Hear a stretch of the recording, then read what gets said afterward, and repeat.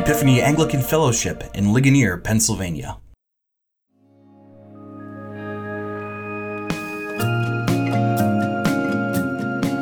Welcome to Learning with the Lion, a community read-through of the Gospel of Mark. Over the summer of 2023, members of the Ligonier community are coming together to walk through a 13-week exploration of Jesus' life, practicing reading the Bible together and asking what it means for everyday life. For more information, visit epiphanyligonier.org/mark, where you can also sign up for our companion e-newsletter. You know this, I think, that I take great pains to select the image that goes on the front of the bulletin every week. I try to do it quickly, but I end up spending some serious time looking because I want to make it a good image. I want it to be relevant. I want it to be something that actually helps with your faith and not just clip art or a stock image. And this week is no exception because the image on the front of your bulletin is a painting by Vincent van Gogh, and it's called The Sower at Sunset. I don't know if you knew this, but Van Gogh, early in his life, was an incredibly religious man. His father and his grandfather were Calvinist ministers. He grew up in a parsonage attached to a church. He enjoyed translating the Bible in his spare time. For a season, he worked in his youth as the assistant to a local Methodist minister. Twice he applied to seminary, but twice he failed the entrance exam. And an evangelical organization gave Vincent van Gogh a trial run as a lay preacher, sort of an unordained figure, to go and serve a small community in his hometown. It did not go well. He had a zealousness that was off-putting. At one point, Van Gogh decided he was going to give his bedroom, his apartment, to a homeless man. And he would leave his apartment and he would go and sleep on a stack of straw in a nearby shed. And he was trying to illustrate the importance of taking care of the poor as a Christian teaching, but the church, the little ministry he was serving, did not take kindly to it. In fact, they thought it was a stunt, and they fired him. And the failure to become a clergyman or a lay pastor, it sent Van Gogh into a tailspin. He eventually discovered, of course, he had a talent for his impressionistic art that he had developed on the side. And this jilted painter, he would never step foot in a church again after this. He was crushed. But his paintings betray, and art critics will tell you they betray, a hidden spirituality. Van Gogh, for example, painted a lot of sunflowers. He loved sunflowers. The reason he loved them, he said in a letter, was because, and you know this, that a sunflower, the face of the sunflower looks to the sun and follows the sun throughout the day. And he thought, what a beautiful metaphor for the Christian faith, right? To keep your eyes on that which is pure and right and good and holy. So Van Gogh painted lots and lots of sunflowers, and he didn't paint the extravagant wealthy people of the day. He painted normal people, common people, right? His first big painting was called The Potato Eaters, and it was people sitting around a table eating potatoes. And he said, well, God, what did Jesus say? Blessed are the poor. Here are the people God loves among the poor. He never painted the wealthy or the elite. He painted the laborers and the families and the salt of the earth folks. And one of his favorite images he went back to over and over again was the image of the sower. Of the 2,300 works of art that we have cataloged of Van Gogh, 31 of them are devoted to this imagery of the sower. He painted the sower or sketched the sower at least 31 times. He was obsessed with this image.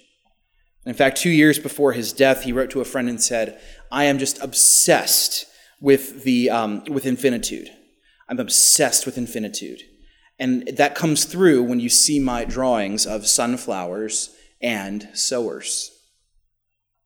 So when Van Gogh paints the sower, he's looking, I think, and thinking of himself in that position of someone who was a sower at one point, who was scattering seed, someone who was in full-time ministry, who wanted to be a sower.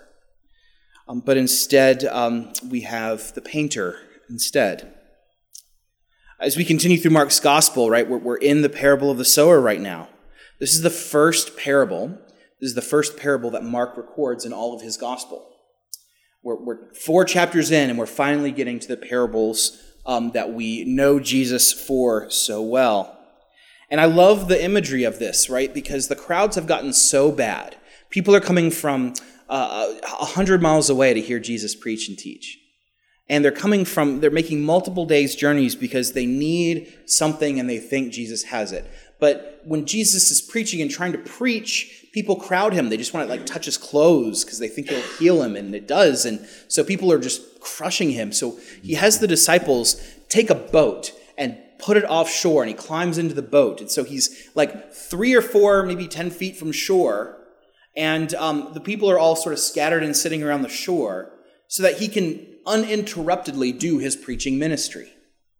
Isn't that wild to think about, that the crowds are crushing around him? He can't be part of the crowds. He has to be separate from the crowds in a boat so that he can actually do the preaching work he has been called to do. And so in the context of this massive crowd of people who are flocking to see Jesus, and if you were a betting man and you were watching this happen, you would say, hey man, this Jesus, he's going places. Look at this crowd from all over the place. But Jesus, in some sense, he knows it's smoke and mirrors. He knows it's smoke and mirrors. And that's the context of our 3 parables today. All 3 parables deal with this idea of the kingdom of God being counterintuitive and gracious and ultimately something that many people reject. And so when Jesus talks about the different soils in our reading today, he's looking out into this vast crowd of people and recognizing of all of these people, a vast majority of them are not going to understand what I'm talking about. And a vast majority of people of them are not going to, this kingdom message is not going to take root and grow faith. And that is the context by which Jesus tells us 3 parables about the kingdom of God. The first being the sower parable, right? The seeds are being sown. And Jesus says that preaching's like that. Teaching is like that. Ministry is like that. You throw it out there, and it doesn't always land, and you can't really tell what is good soil, what is bad soil. You just have to sort of throw it out there and keep doing it over and over again. And then not only that, but he says a second parable about this mystery of plant growth, Poetically, Jesus has Mark saying, the plant grows, but we know not how. It's we kind of know how. We have biology and we have chemistry and horticulture. But still, Jesus' point stands, which is to say that we can create the conditions for a plant to grow and thrive, but we are not the plant and we can't control the plant itself. We can give it the right food, we can give it the right environment. The plant is the individual actor.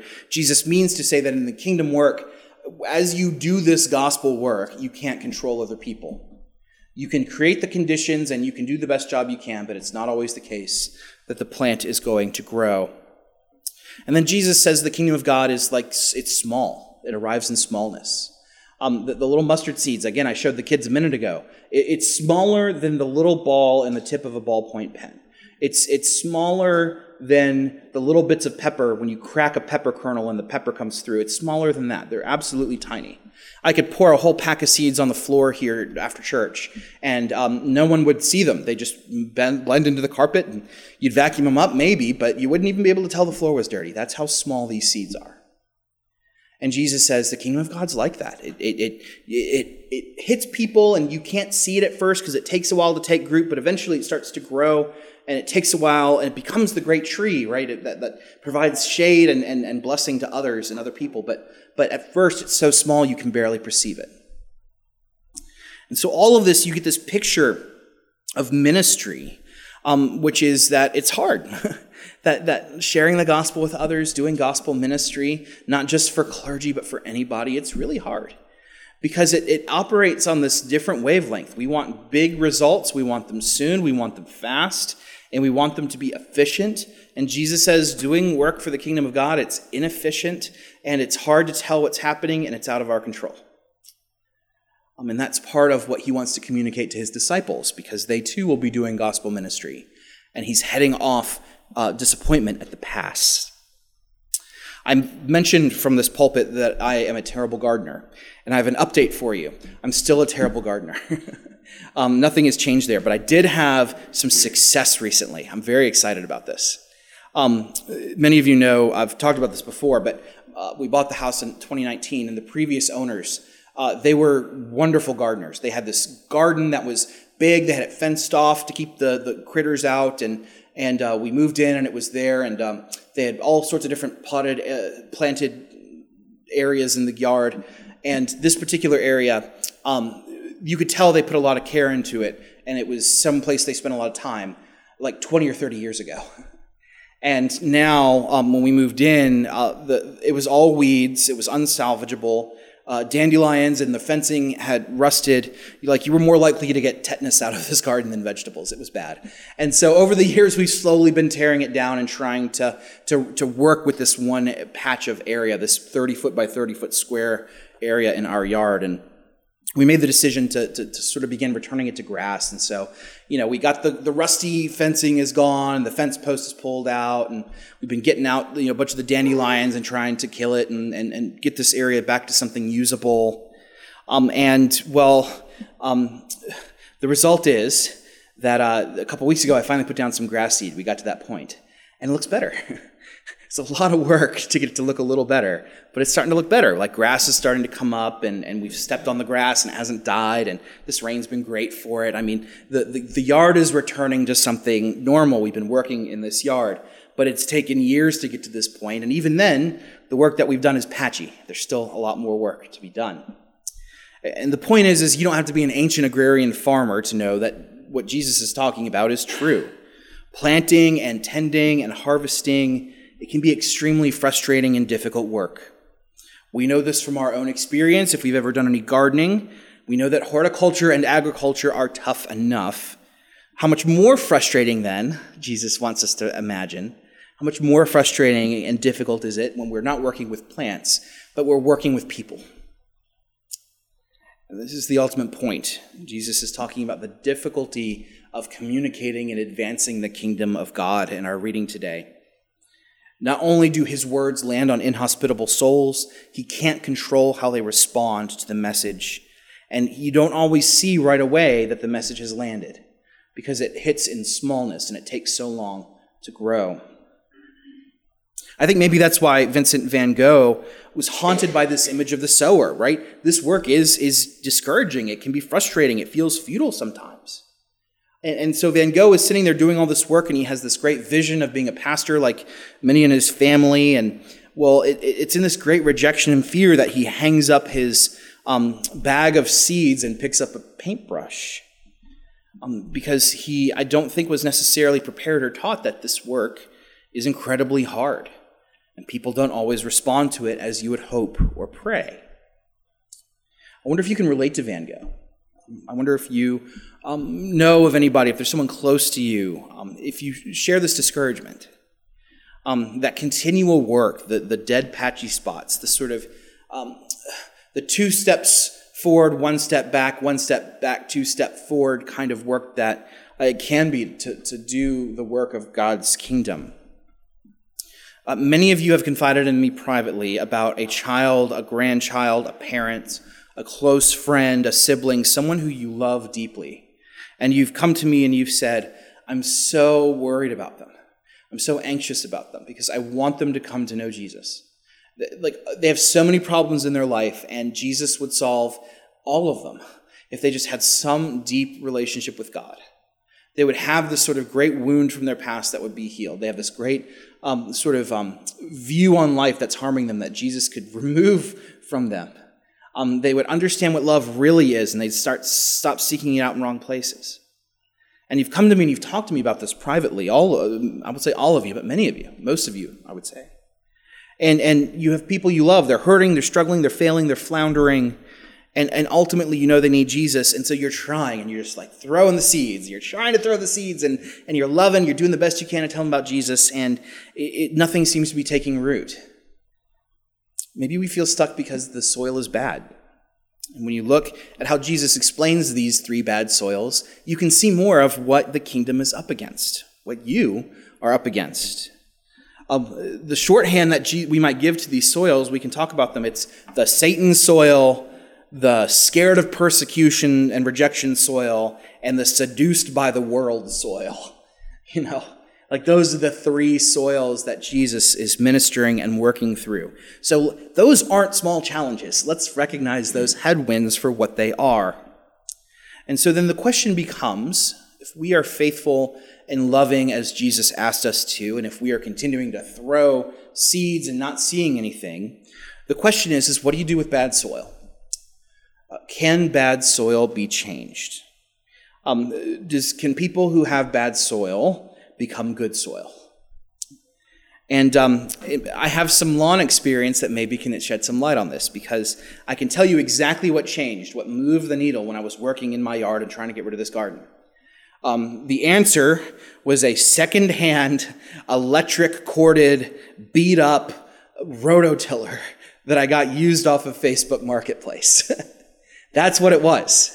I got the rototiller out and I started tearing up the grass, and it tore up all the dandelion weeds and killed them, and it brought some soil up to the surface that hadn't been used. It was tilling the soil and moving things around. It created these great little pockets for the grass seed to land. And so I said, okay, well, that was the thing that broke through for me. It was the tilling. And once I sort of did the tilling and moved some things around, all of a sudden I started to see the little shoots of green start to pop up. So when the soil goes bad, when things aren't growing, maybe it needs a tilling. I got a tiller, and I'm here to tell you that God occasionally gets into the tilling work himself. I'm going to tell you about 2 times that God went tilling in his garden, because the Bible uses the metaphor of tilling the soil a number of times, and the Bible, especially the Old Testament prophets, use it to describe 2 different phenomena. The first is the imagery of judgment. The prophet Micah uses this imagery in Micah chapter 3. And the problem is that Israel at that point has become absurdly corrupt. The rich are abusing the poor. The clergy are favoring the rich over the poor. And the prophets are taking money to tell people what they want to hear. They're not right prophets. Micah does not mince words. Micah says the state of Israel at the time, it's like cannibalism. That the people are the poor and the destitute and the folks at the bottom of the totem pole are being consumed by the up people at the top. And Micah says that's not good.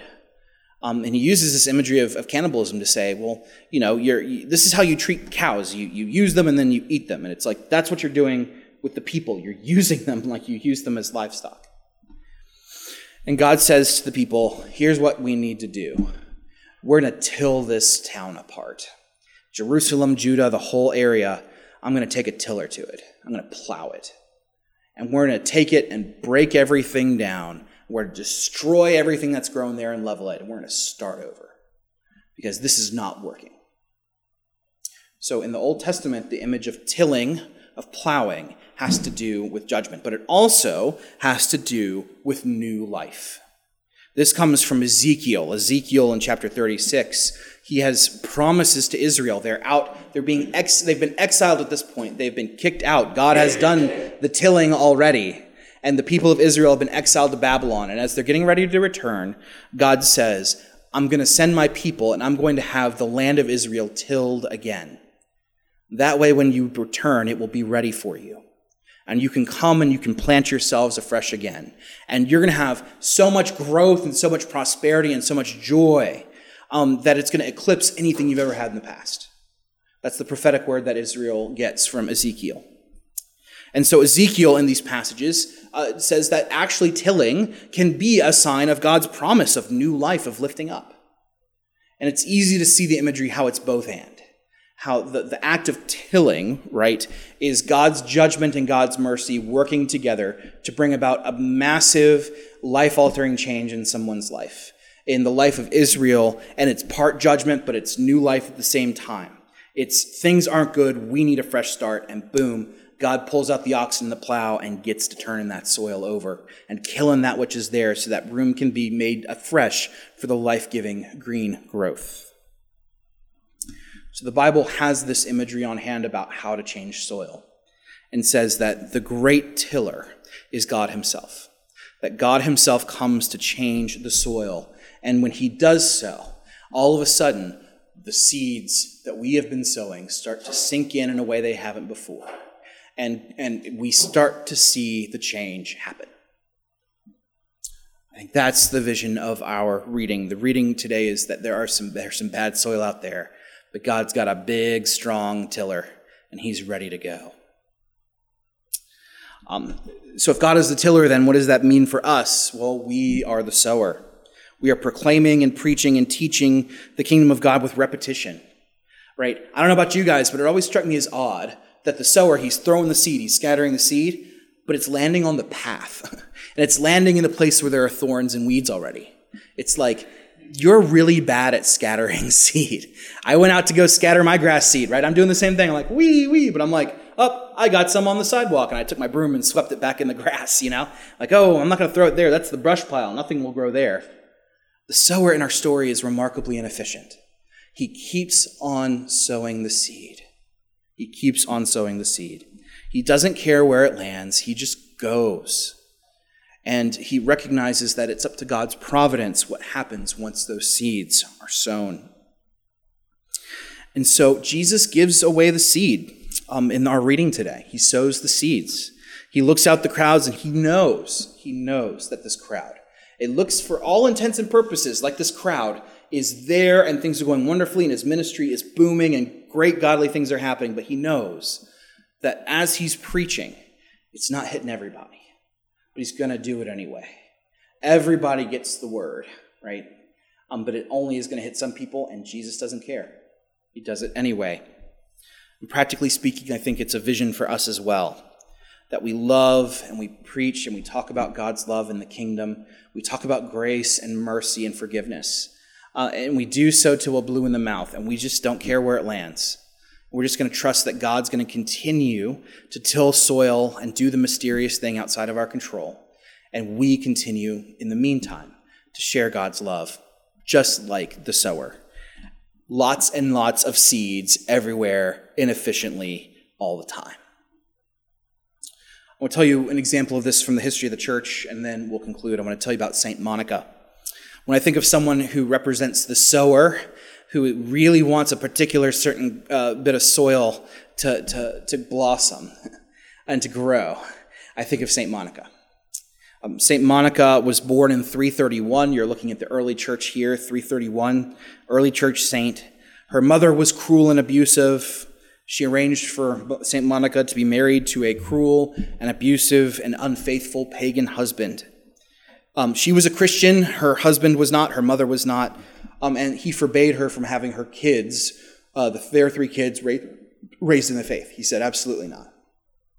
Well, the 2 youngest children, despite their father's disapproval, came to their mother's faith. So of the 3 kids, the 2 younger ones, they followed their mom's footsteps. But the oldest followed his father, the oldest son. He was lazy, he was unmotivated, and he was hedonistic.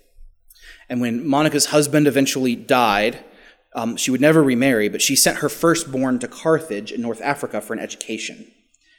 And the son, while he was there, he fell in love with philosophy and rhetoric and basically had an intellectual, like his mind blew up, and he really got into it. He found something he was passionate about in philosophy and public speaking. And while he was there, he didn't just fall in love with philosophy, he also fell in love with a woman, and he shacked up and had a kid with her.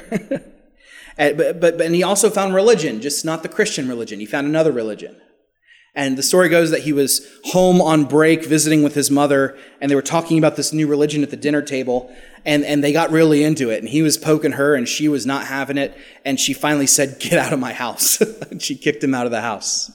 And God came to her in a dream that night and said, "Hey, you need to go reconcile with your son." And so she went and got him and said, "All right, come back, get in here." But all this time, right, you have a mother who is desperate for her son to come to know Jesus. And so what is she doing? She's praying. She's talking with him. She's repeatedly, over and over again, sowing this seed. She's talking about the Bible. She's talking about her own experience. She's praying for him, asking how to pray for him. She's loving him as Jesus loved her as best to her ability. This whole time, she's trying with desperation to throw the seeds out and praying, "God, get your tiller out. Get your tiller out." Not in those words, but you know what I'm saying. Well, eventually, Monica's oldest son left North Africa, his home, and landed in Milan. And Monica, a few years later, followed him there to keep tabs on him primarily. And while in Milan, her son, this eldest son, connected with a local bishop. And this local bishop proved just to be as smart as the oldest son. This bishop was philosophically minded. He was very good at rhetoric. But on top of that, this bishop sort of became a surrogate father. He became the father, a good Christian father that this boy never had. And so now there were two people sowing seeds in this young man's direction, right? There was his spiritual father and his mother. They were working together. And now, what happened next? Well, the Lord took his time. It would take another 15 years after moving to Milan before this son of Monica's has a spiritual encounter with God and becomes a Christian. It took Monica 31 years of prayer and preaching, of frustration and anger, of throwing seeds at soil that wouldn't grow before she finally got to see the sprouts grow from the earth. She followed him across the sea. She parented and poked and prodded and loved. She apologized. She modeled God's love as best she could. And Monica would die about 6 months later after her son's conversion. And she would die joyful that all three of her children had indeed come to know Jesus, that the soil had indeed been tilled, and she got to see those blossoms happen in her lifetime. You probably know St. Monica's son better than you know St. Monica. St. Monica, of course, is the mother of the man who got sainted himself, St. Augustine of Hippo. St. Augustine of Hippo, if you know anything about church history, he is, hands down, the greatest theologian to ever come out of the church. He is one of the greatest philosophers in the history of Western civilization and probably one of the smartest human beings that God has ever made. And he came to know Jesus at 31 years old because of his mother's stubborn commitment to spreading seed on soil that was hard. She did not give up. Because if she did, well, we might have missed out on one of our faith's biggest champions and heaviest hitters. I think that's a good word for us, a vision of how to apply this sower passage to our lives today. Because we all have people in our lives. We all have communities and groups and people where we don't see Jesus and we say, if y'all just had Jesus, this would go so much easier. And if you just had Jesus, your problems would get better. And like Jesus, we too can keep throwing the word out. It doesn't matter what the soil looks like. We keep throwing the word out and praying for God to till that soil. It took 31 years for Monica. Maybe it'll take longer for us. I don't know. But the point here is that Jesus, unlike Vincent van Gogh, he didn't stop. He didn't see bad soil as a challenge to his labors. The great sower continues to cast out seeds to anyone and everyone with even a passing interest in the mission and kingdom of God. And he's just trusting that behind the scenes, God is doing the tilling work. And if he's faithful on his end, that's all he's required to do. Are we all glad that there was someone in our life, a friend, a relative, a pastor, a teacher? Are we all glad that someone didn't give up on us when our soil was hard? That someone kept throwing seeds in our direction. They kept giving us God's word when maybe we, at a certain point in our life, were hard soil. Aren't we glad that we can look back in our life and see moments of God's judgment and mercy coming together and unearthing things and doing the tilling work in our hearts so that the word could take root and grow? Don't we look back with gratitude for the fact that at one point we were hard soil, but now something has blossomed there that is from outside us that we could not manage ourselves? I think, friends, we see in our parable, fundamentally, a parable of a gracious God who doesn't say no to hard soil, who gets his hands dirty to weed out that which is wicked and displeasing so that we can grow and thrive as we were supposed to in that first garden so many years ago. See in our reading, friends, a God who loves us enough to keep sowing the seeds of the gospel, even if we aren't prepared to hear it, and rejoice that this God of death and resurrection, this God of seed and souls, promises that his kingdom is for us. And that's what we give thanks for this morning. In Jesus' name, amen.